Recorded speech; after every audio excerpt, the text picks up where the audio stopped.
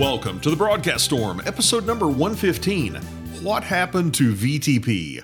Hey everybody, my name's Kevin Wallace, and in this episode of the Broadcast Storm, we're going to talk about the disappearance of a major topic on Cisco's exam blueprints.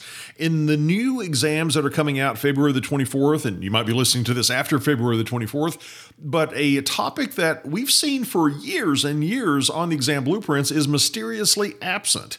And that topic is VTP, the VLAN trunking protocol.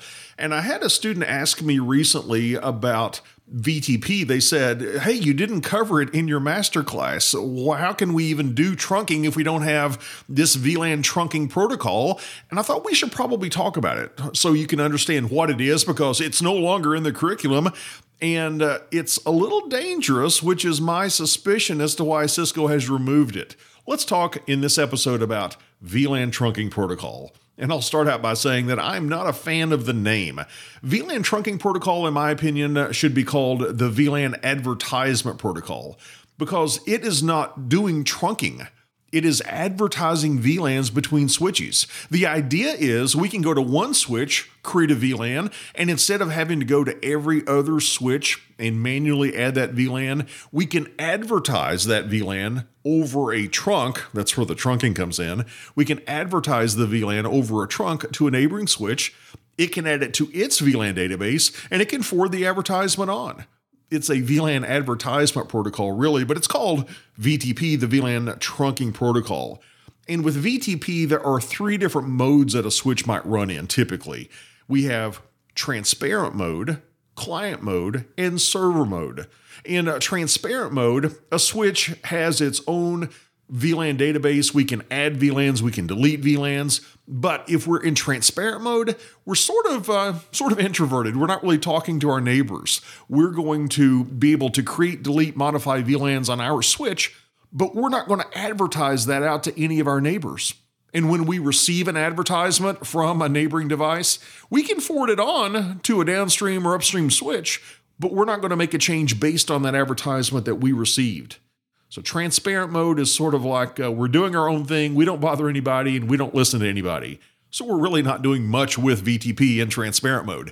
Switches that do take advantage of VTP are going to be usually in either server mode or client mode. In a server mode switch, we can create, delete, modify VLANs, and advertise those changes out to neighboring switches. In fact, we can learn advertisements from other switches and update our VLAN database, because there can be more than one server in the network. Now, a client mode switch can learn about new VLANs or changes or deletions of VLANs from advertisements by neighboring switches, but we cannot go to a client mode switch and make changes directly on that switch. We'll get an error message if we try to add a VLAN or delete a VLAN or modify a VLAN. We're not allowed to do that on a client mode switch. Now, on the surface, all this might seem great. Why would Cisco de-emphasize VTP? Here's my guess, and this is just a guess, but my guess is because there is an inherent danger with VTP, and it can be a really big deal. I'll give you a scenario, but before that, let me point out how we determine which switch is authoritative. After all, I said we could have more than one server mode switch. How do we know which switch's database is correct? Well, every time we make an update, we increment a counter on the switch. It's called the configuration revision number. I add a VLAN and my configuration revision number was 10. Well, I added a VLAN, now it's 11. I deleted the VLAN, now it's 12. And whenever I make a change like this, that configuration revision number goes throughout our VTP domain. So all the switches in a steady state condition, they should all have the same configuration revision number. So if I go to a switch and do something, that increments my revision number. And when I send that advertisement out to my neighboring switches, they update their database based on the advertisement. They update their configuration revision number as well. Well, here's what can happen. Consider this scenario. Let's say that I get a brand new switch and it's got some cool new features I want to play with. So it's sitting at my desk and I'm adding VLANs and deleting and changing VLANs, and I'm doing a lot of stuff. But then it comes time I have to put it into production. Now, I don't want to change anything that's in production. So what do? I'll set my switch to client mode. And I'll say, all right, I'm in client mode, so I'll just plug into the network and I will learn about the VLANs that are really in the company network.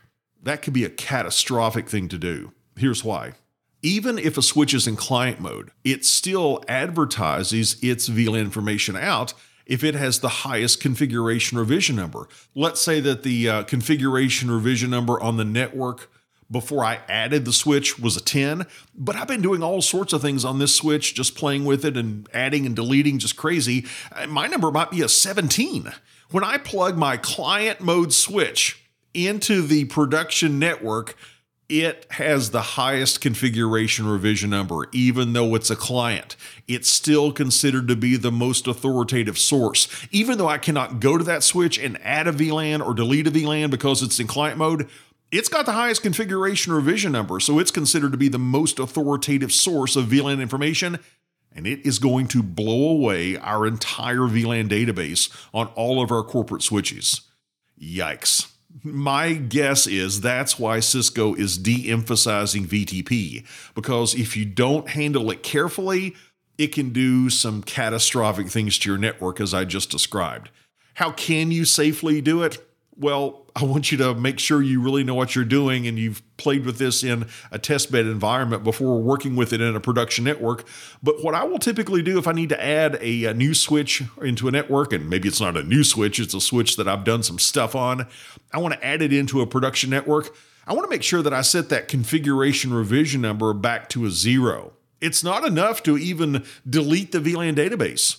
That will not reset the configuration revision number. So how do you reset the configuration revision number to a 0? You set it to transparent mode. So if you want to switch to be in client mode or server mode once it's added to the network, I would first put it in transparent mode, because being in transparent mode immediately resets the configuration revision number back down to a 0. Then I could set it to a client or server mode. And I would also, as an extra caution, I would delete the existing VLAN database. I would say delete VLAN.dat that lives in the flash of your switch. And then and only then, after I had reset my configuration revision number to a 0, only then would I add it to a production network. So use it with caution. It can be a time saver for us, but it can do some really bad things if we're not super careful in our handling of VTP. And my guess is because of the potential danger of VTP, that is why it's been de-emphasized in Cisco's upcoming certification tracks. Well, hope you've enjoyed this look at VTP. And if you like this, you would love my new monthly membership program. It's called IT Insider. Every month we have a live webcast where I train you like this, but in a live environment on some topic related to Cisco's new tracks or some other IT topic, or we talk about career topics and goal setting and how to ace an IT interview, things like that. It's all about helping you have a fun and rewarding career as an IT professional. And if you'd like to be part of the IT Insider program and receive a monthly live session with me and also get recordings of previous monthly sessions, and we give you bonus training content every month added. For example, after you've been in the program for 30 days, we give you a $197 course on cloud computing. So you get lots and lots of training as part of that program, and you get to join this community called IT Insider Tribe, where you can encourage one another, you can help one another with your own certification pursuits. It's a great community of like-minded IT professionals. And something else we give our IT Insider members is occasionally we'll give you exclusive offers for really big discounts on our flagship products. And again, that's IT Insider. You can go check it out at kwtrain.com/IT Insider. Again, that's kwtrain.com/IT Insider. Thanks for joining me, and I look forward to spending time with you again on the next episode of The Broadcast Storm.